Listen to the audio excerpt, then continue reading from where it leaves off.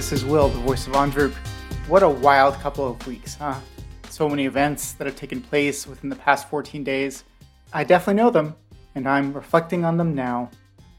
Okay, to be honest, I recorded this intro ahead of time because I'm traveling for the next few weeks, so I have no idea what's happened. I hope good things, but just in case, here are some broad reactions that you can, apply as appropriate. Wow, what an inspiring event. I'll never forget these days for the rest of my life. On behalf of the Heroes Die podcast, we apologize for the things that Ben said and are taking this opportunity to learn and grow from this mistake. And finally, thanks so much for liking, subscribing, and reviewing our podcast. We're so proud to be the #1 podcast in the world, and it wouldn't be possible without you. Yeah, I think those should cover it. Enjoy this episode of The Heroes Die. Hey, folks, how's it going this week? Hey, what's going on, everyone? Hi. Hello. Good to see you all. I got a question for you this week.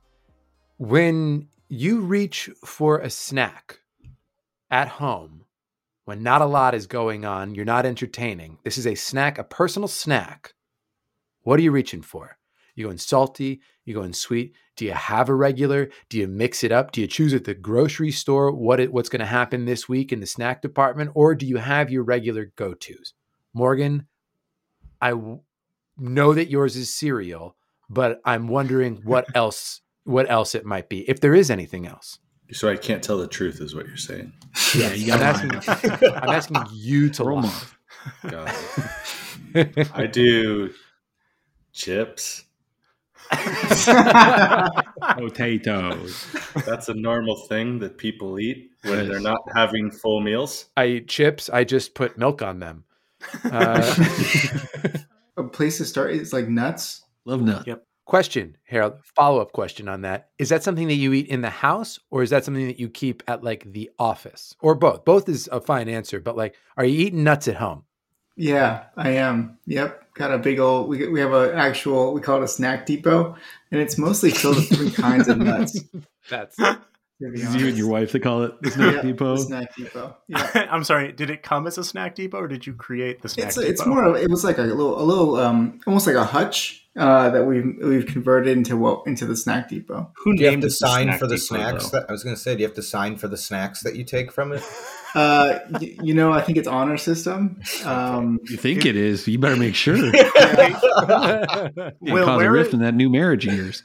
Where is the snack depot right now? Is it in Chicago or Mexico? Yeah, no, it's back in Chicago where I am now, and it's in our pantry. Oh. That's awful sweet. So what's in the snack depot? There are nuts in it. Yeah, there's peanuts, almonds, macadamias, some walnuts right now. Nice. A bevy of them. All in separate bags. Pistachios. Yeah, actually, yeah, those two. Separate bags. Whoa. Keep them fresh. Anything not a nut in the snack depot? There's some, those bagel crisps. We got the everything flavor of the bagel crisps. Hell yeah. Bagel crisps when I was a kid occupied such a bizarre space because given the frequency with which they were in my house, I understood them to be a very rare and precious commodity. Yes. Like something you could only get at the grocery store, like when they were in season, like they were raspberries or something like that. Yeah. Good everything bagel crop this year, so we got lucky. Yeah, exactly. As an adult, I understood that no. You can get those whenever you want, just like goldfish. Is that your snack, yours? Goldfish? Goldfish is one of the things that I keep in the house as a snack food for an adult. Goldfish, highest thing on my list of food that I am going to open in the grocery store while I am walking around. Oh, I do that. Oh, you're one of those people? Oh, I can't. Yeah, pandemic must have been rough for you, huh? I think that's. I honestly, I judge you. I think that's so classless. I hate it. I hate it. I hate gross it so too. much. Like people eat at the grocery store. I'm like, you haven't. This isn't yours yet. You're doing a crime. Yeah, you can't do that. It's about to be.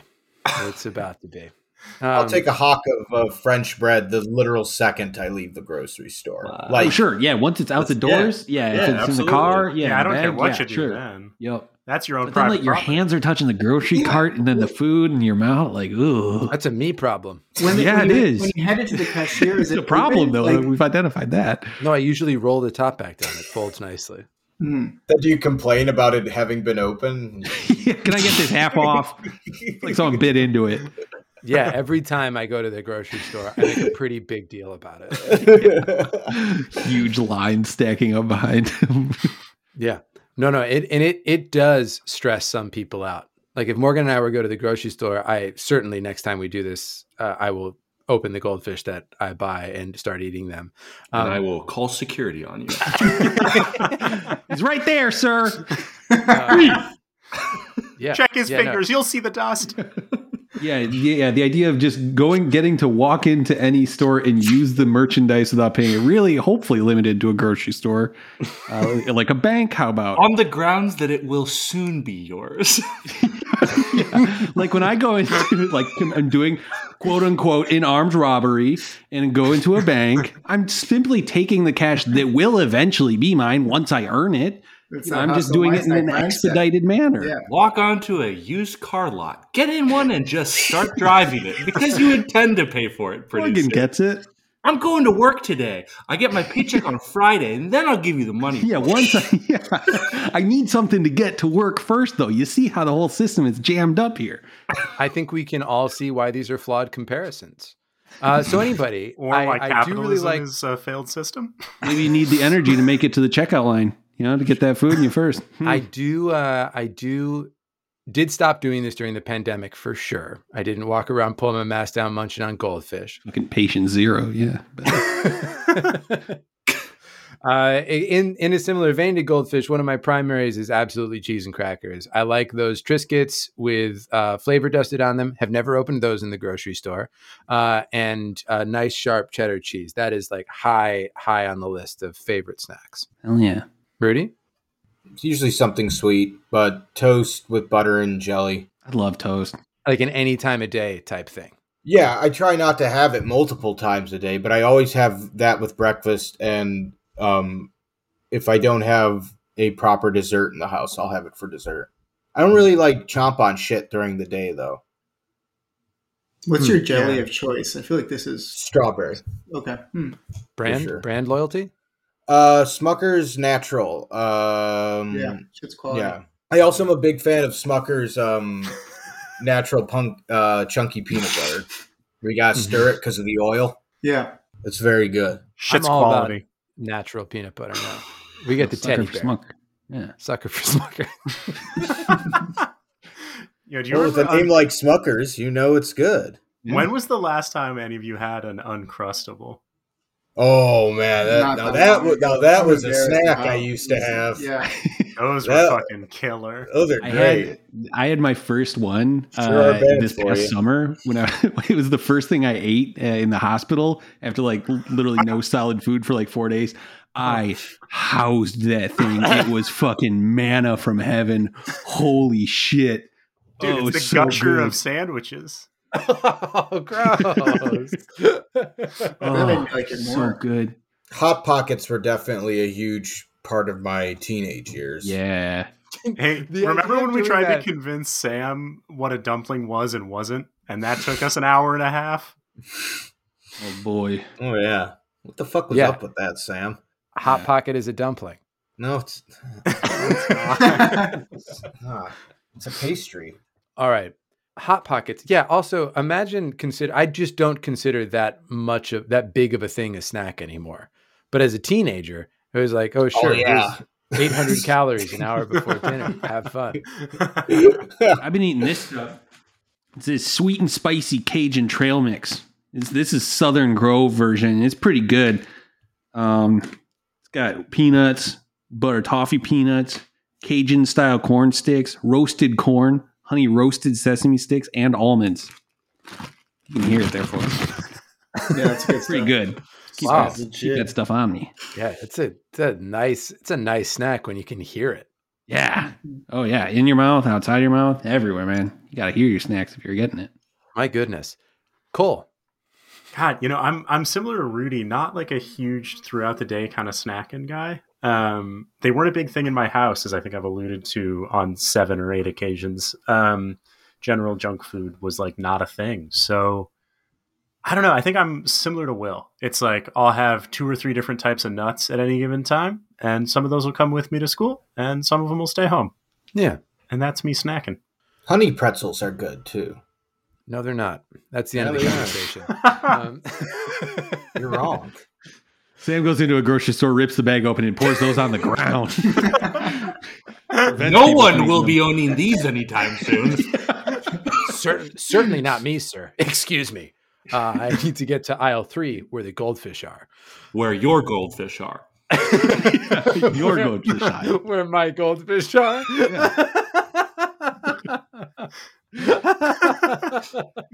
Yeah, Sam, actually, for your ethos to work here, you would have to always ask, excuse me, where in the store can I find my bread?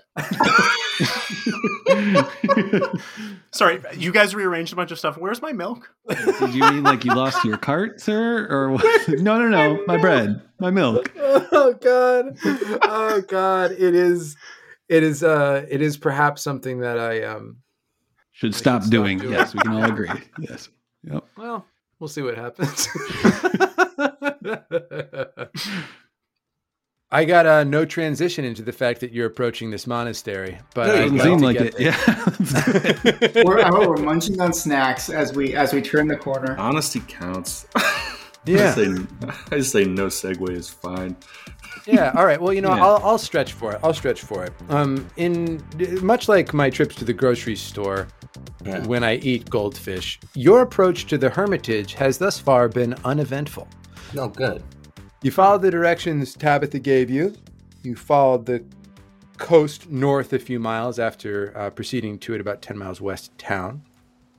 And then you proceeded up the rocky coastline until you found the path leading down to the monastery. At which point you descended this path, and it's narrow and damp and railingless and like max 5 feet wide. There's heavy winds at this point along the coast, and it is something of a forbidding path that you are treading. You go down about a few hundred feet until it levels out, and then you're just following the coast about 50 feet above the sea level. You round a turn along the cliff face and see still a bit of a ways off what must be the monastery entrance. It's a building that looks to be built into the cliff behind it. And from where you are, you can see that the path widens a bit into something that looks like a rough courtyard out front, pushing out maybe 50 feet, 40 feet from the front of the building before dropping off into a cliff that just drops 50 feet down to the sea, roughly the same level that you're at right now.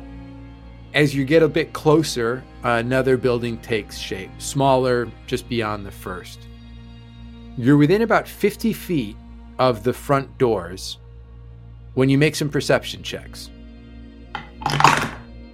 Oh, that's a shame. 17 for Leighton. 24 for Sven. 26. 24 as well. 24, 24, 26. All of you notice at basically the same time. As you're approaching, Eugene, Sven, Andruk, all are just like freeze. Tuned into them, Leighton on Claude, the professor who is just like, this is really a marvelous view. Stop as well. The three of you have spotted up ahead some lumps on the courtyard. They blend in pretty well with their surroundings, but you can see that they're not rocks or debris. They look to be creatures. We should all go to the map. Yeah, it'd probably help, huh? That'd be nice. Yeah. I'm imagining this kind of like the final sequence from the Half-Blood Prince when they're like going to get the locket from that place on the English coast. Mm-hmm. And it's like barren, cut rocks with water being like thrown up against them from the sea. That's really nice imagery, and that's exactly what it's like. But like not exactly so as to avoid like copyright stuff. Yeah, but like it's evocative of it, you could say. An homage? So Yeah. Professor Snape approaches you. Just Let's doing just read aloud from Half-Blood Prince. That's the best one. It's pretty good. It's good fantasy. So. As we Polygon reveal. Woo. All of us are still on a different. Yeah, I think we're still at the church. Dude, you guys are still at the church? You need to get over to the Hermitage.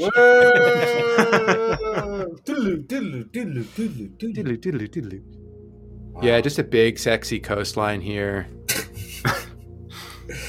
And I'm going to show you what you're looking at. All of you can see this now as those who caught them initially point them out. Oh, friendly. Anybody want to give that a description? Like, sexy, but like... Well, let's not put some personal... Okay, well, but like toothy, you know what I mean? Like dangerous. Dangerous, but like understands you. Like, that's kind of fun. It's the eyelashes, though, right, Will? Oh, yeah. Cole, do you want to hit this? It appears...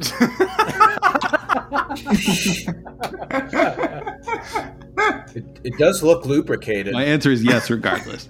To Rudy's point, it does look extremely well lubricated. It appears to be a toad of some manner with really, just bewitching eyelashes and mucus and slime dripping off of most of the stuff that points off of it.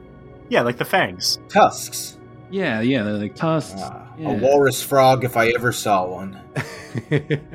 The other thing... I think those are horns, not eyebrows, right? Kind of like a bearded dragon sort of look. Like a crest?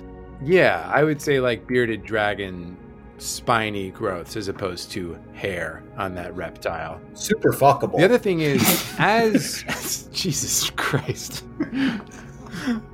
as the winds whip around you, you get a whiff of them and it smells foul. Oh, never mind. What do y'all do? Offer it a breath mint? Clearly. He's not going to let him be embarrassed. Is there a knowledge check, Sam? Oh, Lord. Yeah. Have we seen these things before, like ever in our lives? Good way of phrasing Cole's question there, Ben. Yeah. You can give me a nature check. All right. 13. 21. 21? Yeah. You recognize a slurk when you see it. Slurk. Oh, yeah. What do I know? The slurk is a sticky, tusked frog beast found in underground layers and caves. I feel like that's what I said. Yeah, I could have told you that. It's like kind of sexy. Yeah. Got bad. If you're into iguanas, which I am. Do we know slurks to be like violent, or are they skittish creatures? Like, so they don't have like an alignment, right? Yeah, no, I'm not the moral fiber of it. I'm more just, is it a violent animal or not? Like if I walk up to a deer, I know that deer is probably not going to rush me. Well, is that the same case for a slurk? How sunny is it outside? They're probably really slow if it's overcast, right? They're reptiles. Is this the information that you were interested in, Leighton? Or is this just Ben being like, hey, have I ever seen this before? And like, is it aggressive? No, actually, I think I have Ben's same demeanor question. Like, is this something that I think we're going to have to fight, or is this something that I think we're not going to have to fight? You know that they are large and carnivorous. Right? So, like, going over there and just poking it with a stick, it could piss it off. You know, it's not entirely clear. They could be driven off, perhaps. You don't know. But they're not deer. You definitely know they're not deer. But if you do poke a deer with a stick, it might also attack. So that kind of throws that out. Yeah, and I think the question there is, how likely am I to get in proximity of a deer such that I could poke it with a stick? If you go quiet, it's in the realm of possibility. Recall that Ben is aspiring to be a pioneer, so the myriad survival skills he'll need to pick up, you can't even imagine. That's right. Skilled with a staple gun, wants to be a pioneer. These gigantic fanged frogs are not as skittish as deer. That is something you do know. Is there anything else I can tell you? What does the slime do to us? The slime? Yeah. You know that they are basically constantly secreting it. And anywhere that they have been recently is going to be slick. It mechanically is treated as uneven ground with a DC 18 balance check. All right. I think Leighton is sort of like wiping the sea spray away as he says, Good eyes, friends. I do believe they're dangerous to us. They maybe could be swayed if we had something to feed them and lead them away with, but if we don't, I imagine they'll have a protective mentality around this area. The slime is nasty. Watch your footing. Yes, maybe we catch a seagull or something and offer it as tribute. Leighton, this pings. You know that one of their primary foods, particularly for coastal areas, would be seabirds. Ben, who's the hero idiot now? Drook's already unslinging his bow. He's, getting ready. Sven, that's genius. Very good. Yes, we shoot a bird. Do we try to trap a bird? Sam, do I see any seagulls? Is this the plan that you guys are going with? And tell me what it looks like. You're, within sight of them right now. They're not reacting, but tell me what this looks like and what you're doing.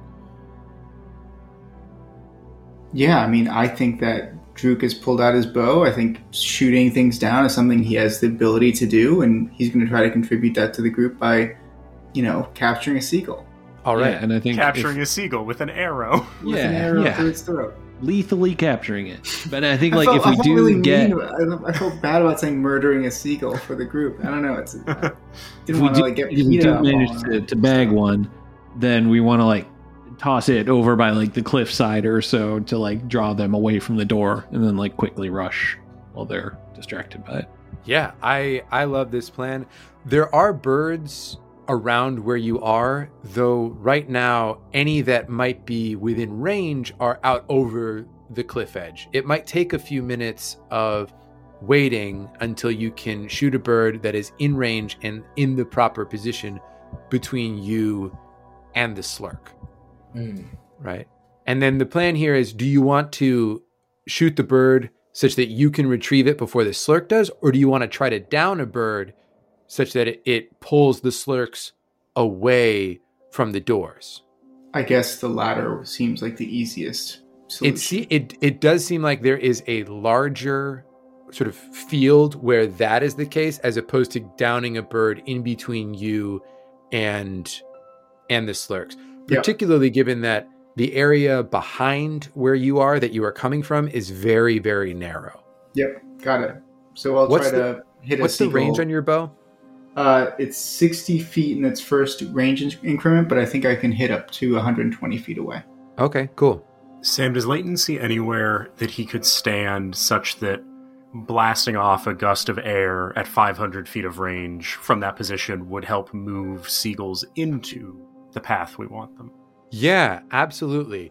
There are rocks beyond what looks like a shed on the far side of the doorway, and there are birds perching along those.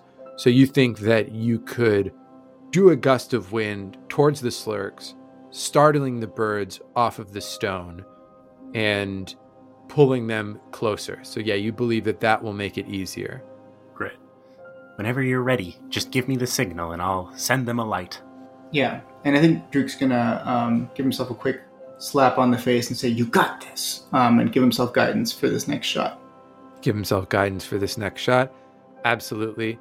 Give yourself a +2 for Cole's help there as well, because that's going to be pulling them closer to you and sort of controlling their flight. All right, here we go. Not great on the die, but let's see if we can overcome it. 6 plus 11 plus 3 is 20. Now, is that accounting for it being outside of your first range increment? Because it is more than 60 feet away. Okay, got it. I didn't know that. So I think it's -2 outside of my first range increment, which would make it 18. 18? Yeah. Nice. You down a bird just north of the first slurk. Now, you can get off another shot very quickly for these first startled birds. And if you can, both slurks are going to be interested in what you're doing. Otherwise, it'll take some time for the birds to reset, for them to be in this range. But if you get 2 birds right now, I'm going to say you're going to be able to get to that door of the monastery, not the shed beyond, clear. Let's do it. And should I take my multiple attack penalty? Because, you are going, boom, boom. You're trying to take 2 birds out inside of 6 seconds. I mean, this is like Duck Hunt. Yep. That's a 16 on the die plus Let's go. 8. So, what, 24? Yes. Yeah, Hell absolutely. Yeah, just 2. Birds down. Very well done. I know we're being stealthy right now, but that was awesome. That was glorious. Absolutely. Vibrating. That is great work. Both slurks go hopping over to the edge and begin gorging themselves on seagulls, which is in the text of the adventure why they are up here. It's because they are feasting on seabirds.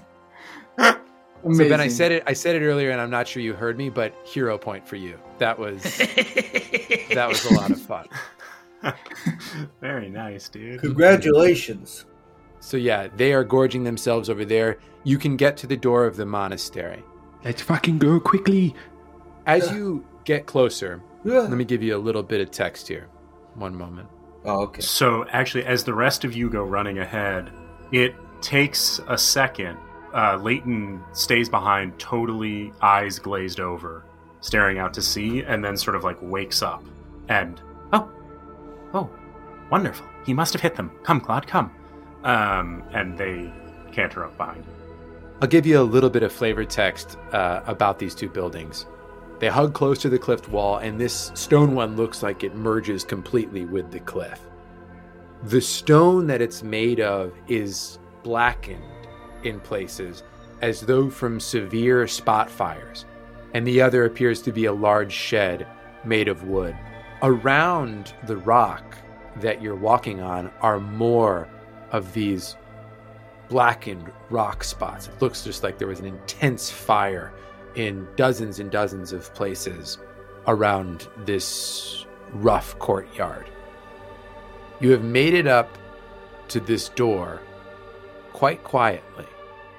Now, what you're looking at now are two large double doors made of wood and ornately carved. The left door depicts Gozra as he is in his sky god form, rising from a whirlwind with lightning in his hand. And on the right door, Gozra is in her sea goddess form, surrounded by a whirlpool. And all of you can tell that the artisanship on this is amazing. And also, given what you've had to get here, it kind of dings in the back of your head, like how wild it is, how few people get to see this. It's hard to get to. Not many people live here. Breathtaking. Absolutely breathtaking. What do you do as you get to the door? I think Sven wants to sort of take stock of the door and just see like how heavy it is and if he's able to, open it, but also just to see like how much noise it would make if it were to, so it's not attract the attention of the slurks. Absolutely. Give me a perception check. All right. Oof. That'll be 12.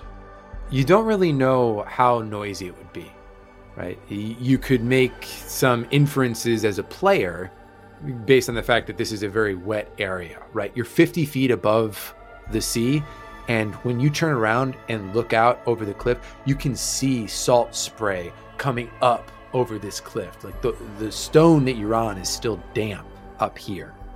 But Sven doesn't know, right? You don't tell much from looking at it. Does anyone else want to make a similar perception check? Yeah, sure. Never mind. Both of you... I ripped my own eyes out. You're just too awestruck by the beauty of the carvings. Really. Yeah. That is very well the case, right? You run up, and what you're perceiving with those is just like, oh man, this is beautiful. And the details of it mechanically aren't coming through. It does look to the rest of you and to those who failed their perception checks like a big, stout door. I think we are working on borrowed time here. It is probably in best interest to make our way inside. Yes, yes. Do I think Claude will fit inside? Claude you're going to fit inside with Claude on his back just looking at these doors. But, wow. Whether or not This is part of the adventure path that when you emailed me asking if it was a good idea to have a mount, and I said, well, there will certainly be some places where it's more challenging. Whether or not this is one of those places, you don't know yet, brother, because you're not inside. Yeah. Fair enough. It was just whether or not I was going to have to like send him away. Yeah, it's just like, do I need to redesign my character, Sam, a couple weeks before we started playing? Playing Pathfinder, though, probably going to be a dungeon crawl. It's true. Leighton will hop off. I think they're going to go side by side. Bell out of order. Please knock. Yeah, what do you want to do, right? The Slurks are eating, but this is not a forever thing. Like, we got to keep it moving. Sven's going to push the door open or pull it out, whatever is the case. Yeah, it's clear that this is a push door. You push initially, and there's a bit of resistance, but it's like one of those things where it gives a little bit. Doesn't make a lot of noise as you do that. You know that it's going to take a firm push to get it open. You said you opened the door. I just wanted to give you that piece of detail. Do you want to give it that firm push? Yeah, firm push it. All right. So Sven shoves open these two beautifully carved doors as you enter the Hermitage of Blessed Lightning. Imagine like Aragorn entering like Helm's Yeah. Deep. You know what I mean? Yeah, Sven is absolutely doing it in slow motion as you guys are like, get the fuck through the door. You know it looks cool. Get in there. And this is what the first room looks like. Ah, F3. Wow, F3. Oh, no. Oh, my God. That's so embarrassing. I can't believe you guys know this room is For the F3 audience at home, now. there's it says F3 on the I do a perception check on the big F3 painted in the fucking center What of the could it floor. mean? Oh, Do my you think God. it's tied with the monks? I have absolutely no Basic idea. distribution warehouse. Is it on the map layer? Just where our characters look up into the sky and see 5 weirdos staring down at them, drinking beers and eating chips. F3 is off the map. The stone chamber contains 4 columns, 2 shaped like trees and 2 shaped like coral. On the far side of the room, the west side of the room, a heavy green curtain conceals the hallway leading west. That's not all you see. You also catch a glimpse of 3 unexpected men in gray robes. Time for some diplomacy. They're all clustered around a figure in the corner of the room, swinging down with cudgels and fists and kicking, and you see a face flash between their blows. It's Mayor J. Aber. We joined in the beating. We all helped them out. We are gonna fucking Brothers in rock arms. this guy. He is black and blue and bloody. It looks like he's been getting the shit kicked out of him the entire time he's been here. Shit. And you see him, and he says, "Thank the gods you've come." Right then, one of them takes his trident, the butt, and cracks him in the temple with it. His face slams up against the stone wall, and he drops unconscious. Oh, no. The 3 of them turn to you. Looks like you've come to the Hermitage of Blessed Lightning at just the right time. Ah! Roll for initiative. Wow. Oh, dear. Not peaceful monks. Woof. Natural 1. That's not great. Natural 20. Let's blow it. So that is a 26 for the professor. Is everybody in? yeah. Excellent. We've got the professor at 26, Eugene at 23, Leighton at 14, Sven at 13, Andruk at 10. This is the top of round 1. The professor, you're out in the wings. You're up first. What do you do? All right. Well, the professor will.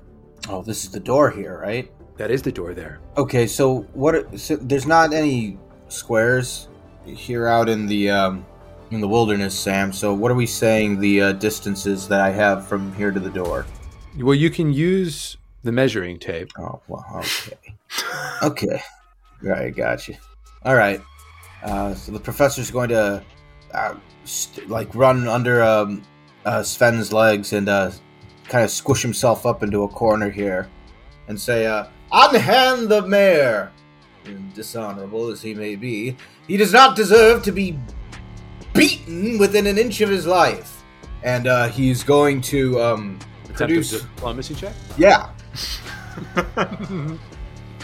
Far too quiet for a diplomacy check. He's going to produce flame at the red fellow. At the red fellow?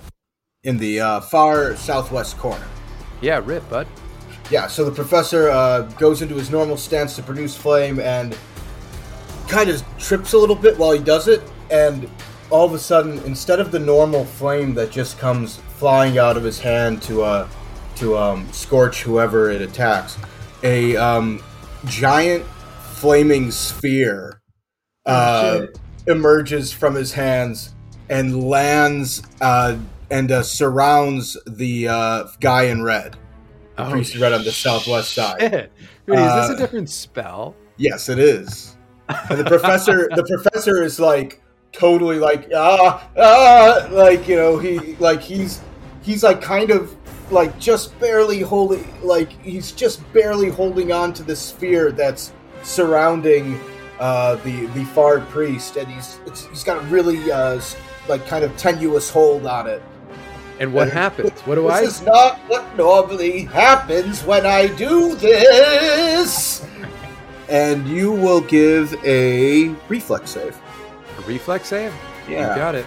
Good luck. Thank you. It was sarcastic. Oh, that's a 24, Rudy. Yeah, there you go. Fuck it. You know. Nothing happens.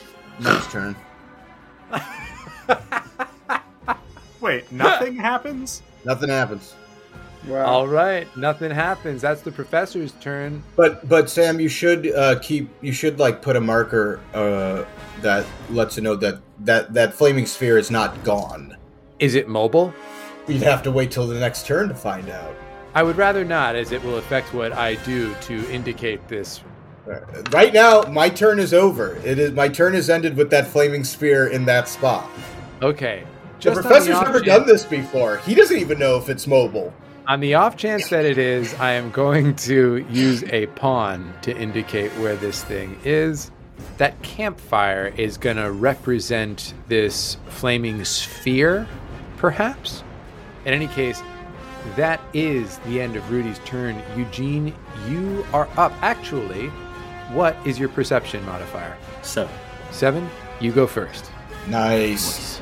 Okay, Gene's going to come into the building to right here, and then he's going to attempt to cast Tanglefoot on Mr. Blue. Mr. Blue? All right. That's going to be a spell attack of 14. 14 is a miss against AC. That's my turn.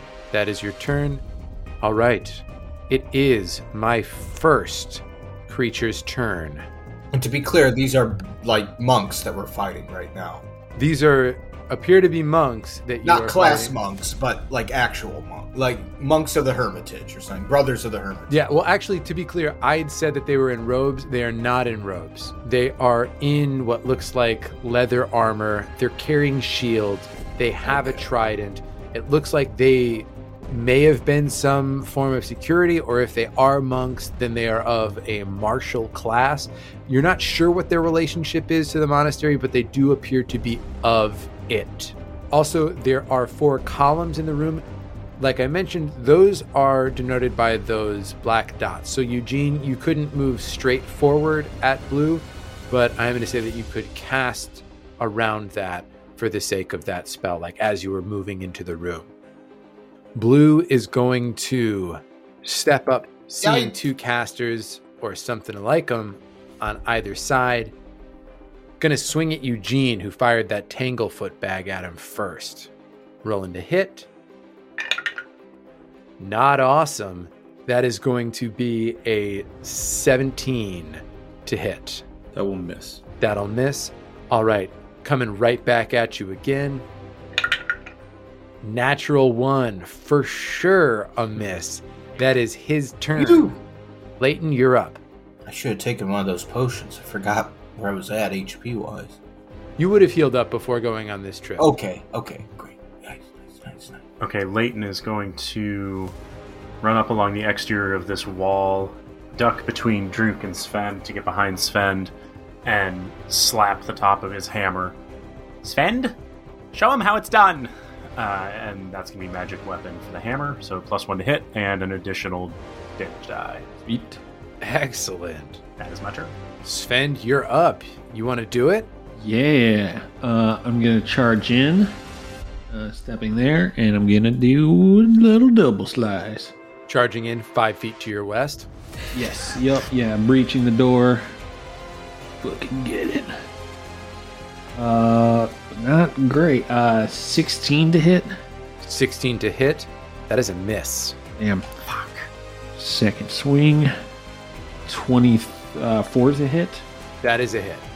Nice. And that'll be 7 points of damage. 7 points of damage. Not nothing. All right, that is Sven's turn. A move in double slice. Coming up next, we've got another sexy retainer. Kind of jammed up here. Is going to step into the corner here, I think. He's going to strike at Eugene in between the pillar and that wall. Eugene, give yourself a +2 to AC, all right, bud? Yeah, I was going to say, certainly there's some coverage there. Yeah, for sure. Gonna come at you here with the trident poking in. 16 to hit is a miss. Gonna swing one more time with a different die. And another bad roll. So, wow, awesome. Ducking and dodging traffic. On Druk, you're up. What's going on, bud? Yeah, Druk's going to step directly behind Sven, get into his point-blank shot stance, and then take a shot at Blue, who has cover. Okay. Not great on the die. It'll be 15 to hit. 15 to hit. That is a miss. All right. Well, then that's my turn. All right. 3 actions there. Coming up on the final creature's turn. He wants to get out of this hot heat. He's going to step to here. The campfire sphere stays where it is. Looks up. Calls out to his buddy. Says, "Dark!" His friend swings out of the way. Just flavor. Nothing mechanical there. And he hurls his trident at Sven. Oh my God. I really want a critical failure. It's Anchorman all over again. We know how this story ends. That is a 20 to hit, Sven. Oh, no. Oh, my AC is 20. All right. We have Wait. met the DC. Is that including cover? Am I getting the cover? You should get the cover. You would get cover. He's throwing past somebody. Oh, sweet. Yeah, then if it's anywhere above 1 for coverage, yes. So All right. Yeah, it's flying true, but because he's compensating for his friend in between, it clangs off of your armor, hits the door frame, falls right next to you. hell yeah. Nice. That is the end of round 1. We are at the top of round 2. The professor, it is your turn again. What are you going to do? The professor sees the guy throwing the spear at Sven. The spear at Sven, and will maneuver his spear towards the spear throwing. You're going to hit the same guy again. Gonna try. Okay. All right, so I roll a reflex save. You have control of that. Yeah. And so the professor, with all his little halfling might, and I've used one action, Sam, to sustain it. Mm-hmm. And he's like, I think I'm gaining some form of control over this flaming spear, and aims it towards the fellow that just threw the trident. And do you get to move it as part of that same action of sustaining it? So the text of the spell says, on subsequent rounds, the first time you sustain this spell, you can leave the sphere in its square or roll it to another square within range, and dealing fire damage. Each creature in its square must attempt a basic reflex save. So I'm thinking, Sam, that means that by sustaining it I could You only get to move it. or keep it there once. Yeah, you get to move it. Sustaining it means that you get to move it on that with that action. So go ahead and move it. All right, so he's got to do another reflex save. I got an 11. Dude, that's not going to cut it. Get roasted. Here we go. Get roasted by this 2-dimensional paper. That is 10 points of fire damage. Hey, above average, right? Above average. That's some serious fire damage. And then the professor will produce a small bit of flame at the blue centurion that is attacking Sven. All right. And he kind of closes his eyes a little because he's afraid another giant flaming sphere is going to come out, but instead of Tui, a little puff of flame just flies out of his palm instead. Yeah, no, I dig it. I'm picking up what you're putting down. Okay, let's see if that hits. Probably not, but it's worth a try. That is an 18 to hit. 18 is a miss. Okay. Not a bad turn, though. Not a bad turn. Not a bad turn at all.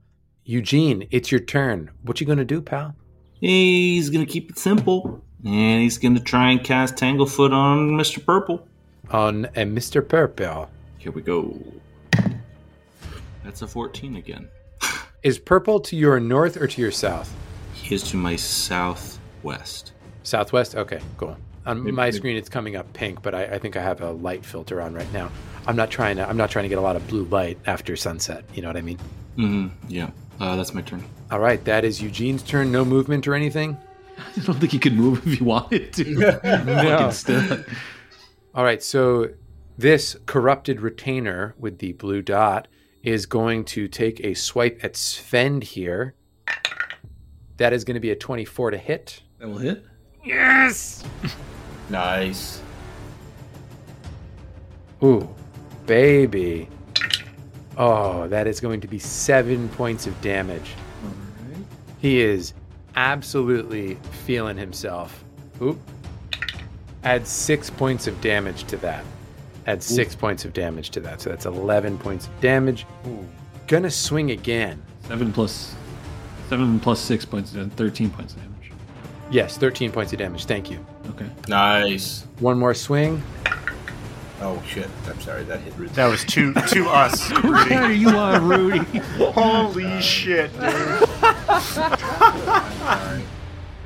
Sorry, I hit the wrong button on myself.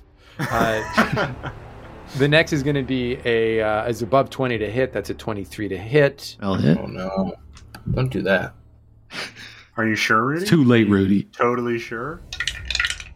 Fucking kill him! Kill that fucking bastard! Ooh, oh man, that is going to be 23 points of damage. Holy fuck. Jesus Christ. I rolled pretty well. Yeah, I should say so. And then is going to strategically drop back to let his homies into the mix. Is that a retreat? It's a guarded step. Okay. That is a guarded step. Leighton, you're up. Okay.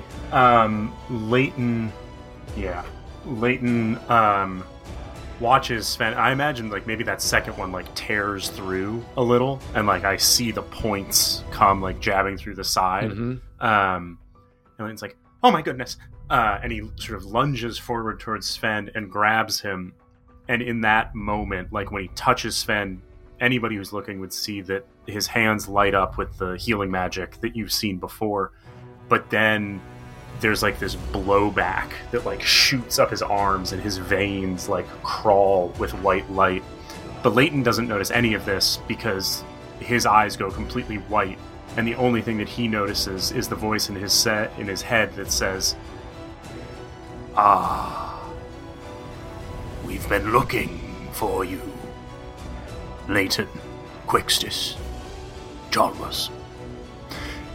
And then you are going to get back 31 hit points. From Leighton's signature spell casting of heal. Which yes! heightens it for free. Yes! Is dope, dude. That's huge. Whew. That is huge. So that is the first 2 turns, and he sort of snaps back to wakefulness, and he would have had to move to get next to Sven, actually. Would have had to move. Yeah, I was wondering about, like, how did he touch it? I didn't realize that was Andruk in front of me. I was looking up the rules. Yeah, so he would have moved and then done that. Awesome. And I will say this, I got one thing wrong about exactly how hard they are hitting. Ben, you wouldn't have taken quite that much damage, but I think Leighton was still keen on healing you. So anyway, just so y'all know...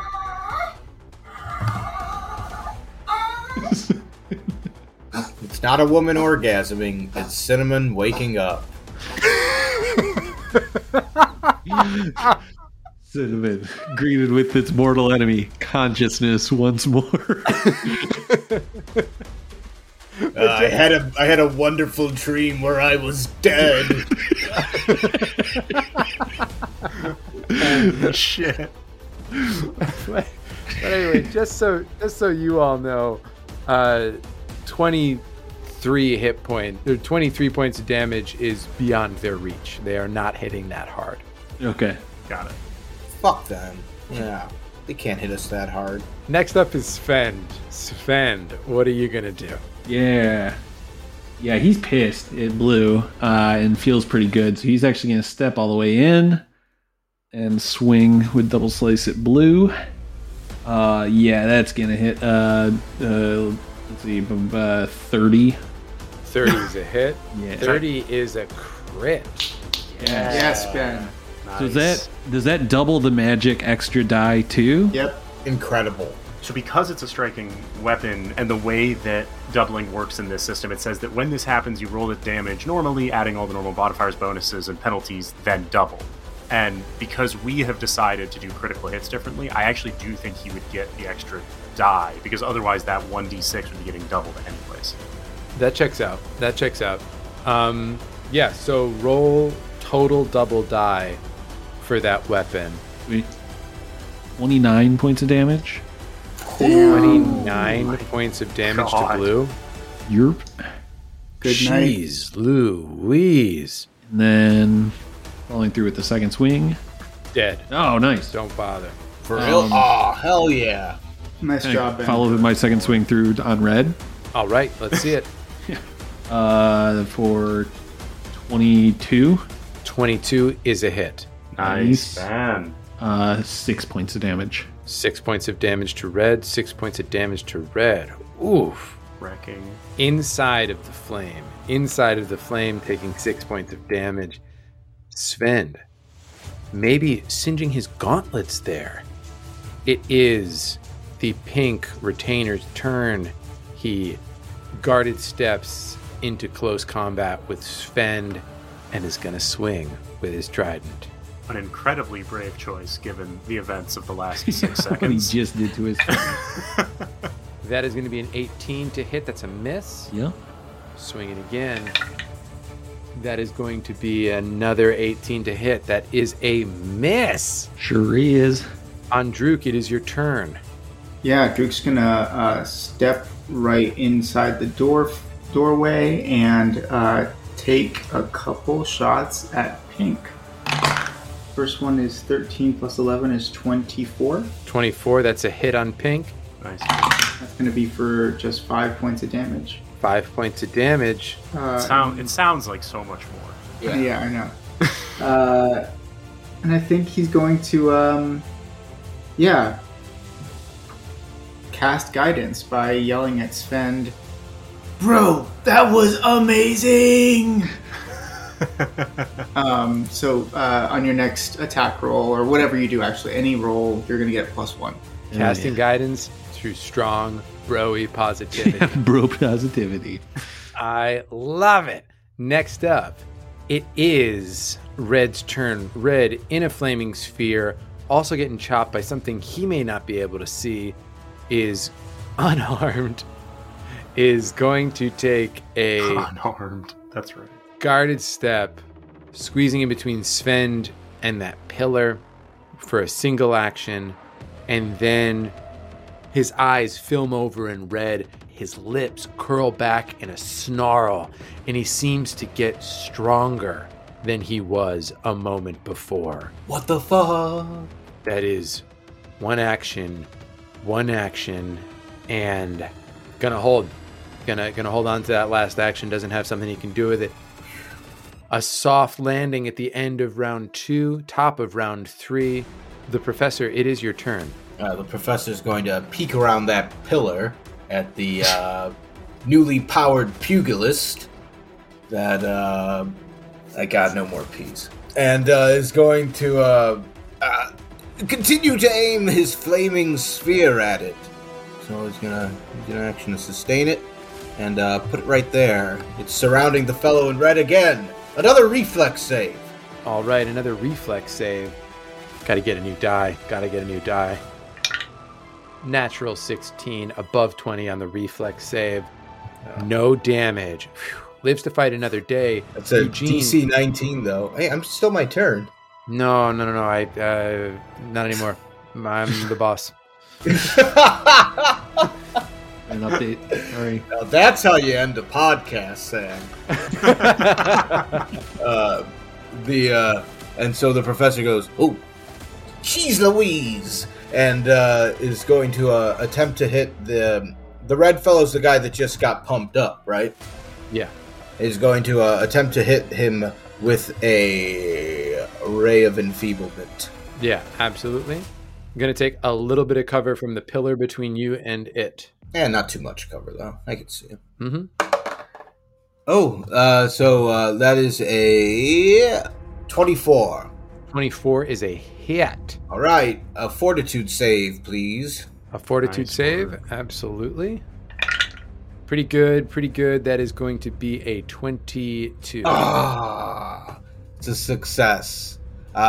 You are the fellow is enfeebled 1. Enfeebled 1. All right. -1 to all of my important stuff. All of your strength-based stuff. Mm-hmm. Leighton is going... did I skip over Eugene? I skipped over Eugene. Sorry, Eugene, it is your turn. Cool. Eugene's going to try and move to right here. Mm-hmm. And then just take a swing at, do we say pink? Mm-hmm. Yeah. Cool. It's a 21. Excuse me. No. It's a 20 to hit. Excuse me. No. That is a 20 to hit. And that's a hit.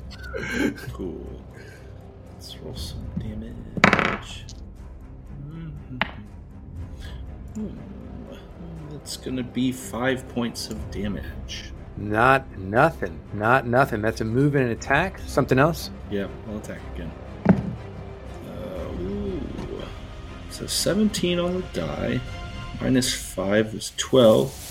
Plus 6, 18? 18. Just a miss. Okay.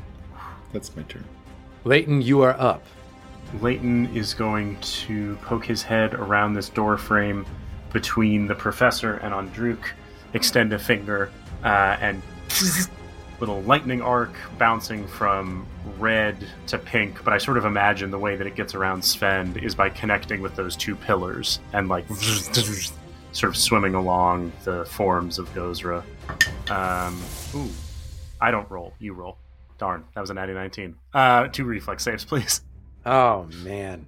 Good to get that out of the way. Shucks. Ooh, that's not very good. That is going to be a 12 for North. Mm-hmm.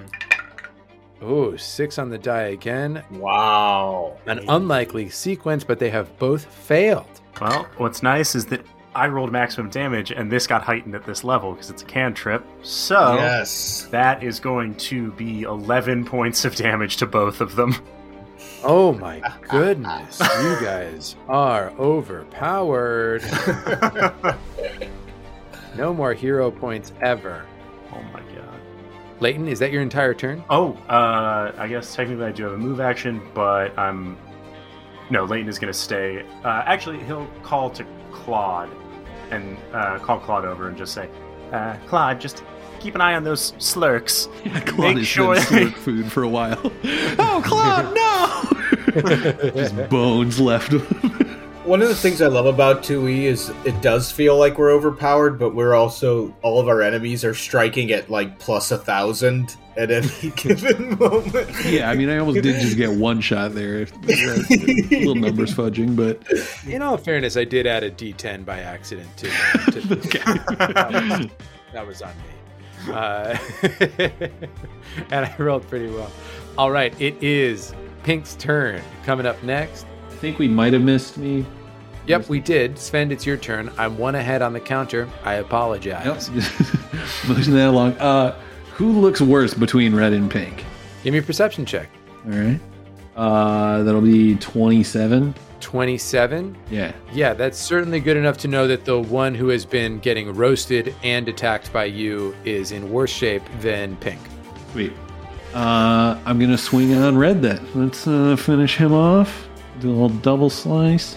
That'll be 22 to hit. 22 is a hit. Again, I forgot to do something with his last action, and I'm kicking myself for it. It'll be Got a big 13 old points of shield in damage. front of him, and I didn't raise it. 13 points of damage, wipes him off the map. Nice. nice, dude. Following through then to pink. That'll be 23 to hit. Yeah. 23 is a hit. That's with all your all your negatives, No, this is still double slice. right? Double slice. My Yep. goodness. I'm gonna write to Paizo. That'll be 7 points of damage on pink. Talk about how overpowered. Or, This is. 8 points of damage. Sorry, 8 points of damage. 8 points of damage. And now I will take the penalty swing. Probably not. That'll be 16 to hit. That is a miss. All right. And now it is his turn. And he is going to take his first swipe. He just got hit by little druid behind him. I was all excited to swing at Morgan. And then Ben puts down another one. And then damages him. Yep. And there is tries only to. one reasonable course of action, which is to stab out at the fighter with my trident. Hurt people hurt people. Yeah, exactly. And it's 19, which misses defend and certainly hits the tiny druid behind me. Most likely, yeah. Yep. His second swing, he is going to come around and strike out at the druid. At a -5. That is going to be an 18 to hit Merganser. That's a big old miss. Oh! On the druid, and that may have been his last action in life as he raises his shield to increase his AC for the next full round of assaults coming at him from the entire team. Deluge of Do blow. we want to get this guy? Hey guys, serious question. Do we want to try and get this dude to surrender? I think that's I what mean- Druke's going to try to do. I'm definitely Yeah. Well, curious. it's what he's Druke's got to turn, say. so we get to watch that happen. We've also got the mayor for information if we need. So Yeah, I think similarly to Nemia a while ago, Druke's going to keep the enemy in his sights with his bow drawn, but he's going to be like, "Hey, you might want to put your weapons down. We don't want to kill you necessarily, but speak we for will." yourself. But go on. You gonna roll? You gonna do something here? Yeah, so I guess I would hope that would be a diplomacy check. Yeah, let's call that a diplomacy check. Let me see. Or are you doing diplomacy or are you doing intimidation? I would prefer to do diplomacy. Then yeah, make it diplomatic, baby. Rolled a natural 2 on the die, so that's 7. Does that work? Yeah, in what way do you fail this check? What goes wrong Voice with cracks. the way you were talking? Do you think that it actually comes out more intimidating? Do you think it comes out just kind of lame? Like what? How do you fail this diplomacy check? Yeah, I think he's got his bow out and it's drawn. Like I think he comes across as actually more threatening than anything else. Yeah, So that's what happens, I think. yeah, absolutely. That totally makes sense to me. Diplomacy check is, I think, one action. One, yeah. It's certainly how we've been playing it. You got 2 actions left. Do they respond in any way? He says, "You're gonna kill me anyway. You're going to kill all of us. No, I've got Gozer on my side. No. I don't trust you. No. All right. I think Druk will raise his hands up and put down his bow and be like, no, I mean, I'm serious. We won't hurt you if you put your weapons down. And that'll be his turn. You can make another diplomacy check with that. Yeah? I'm going to say that doubling up on it, free. Normally it'd be a free action to drop it. Let's say that it's like a move action to like very deliberately put it down and like show that you are being peaceful. And then, I'll give you another diplomacy check with that. And that makes sense to me, right? Drew recognizes why he failed and is trying again after disarming himself. I think that's a fine reset for me. All right, here we go. 4 on the die this time. So he kicks his sword into the guy's foot. Ow! So you accidentally look at Sven, who has his blade and hammer right above, like I'm putting this down, but like you got him, right? If this doesn't go well, So the party doesn't quite back your motion, as it's clear that he could be killed at any moment. That is the end of round 3, the top of round 4. The Professor, it's your turn. You got a big flaming sphere over there. Please hurry.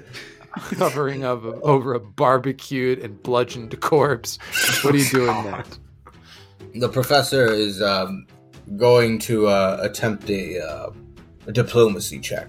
Diplomacy check. While sustaining the spell. So the flaming sphere is still in play, but he's not moving it. Okay. And I'm going to do the charisma check before I play it out. Okay, don't give us the result. Play it out. Okay, Rudy made a very big and positive face after the dice hit the board. Well, it's just because if my improvisation sucks, it should still pass. The Professor, while maintaining the flame, says, "Your comrades have fallen. There's no need for there to be any more charred corpses in this room. Surrender now and explain yourself. Please." And he's like starting to sweat a little bit because of the heat from the flaming sphere. And that was a 27. A 27? Holy shit. All right. So you see him behind this shield, trident up. Imagine like the soldiers in 300. You got through him. He heard you. Yes. What do I have to gain from this? Why would I stop? After the things we've done, after the things I've seen, they're all going to kill me anyway. Why? If you let me go free, I'll get out of here. Well, we certainly don't want them to get at you. Please, you can start by... He's still maintaining the sphere. You can start by throwing down your trident. And you won't do nothing to me? You won't bring that flaming ball over here? I can't impress on you enough how important it is that you do this quickly. Please. All right. 1 second. I've got to roll some dice. He's reaching. You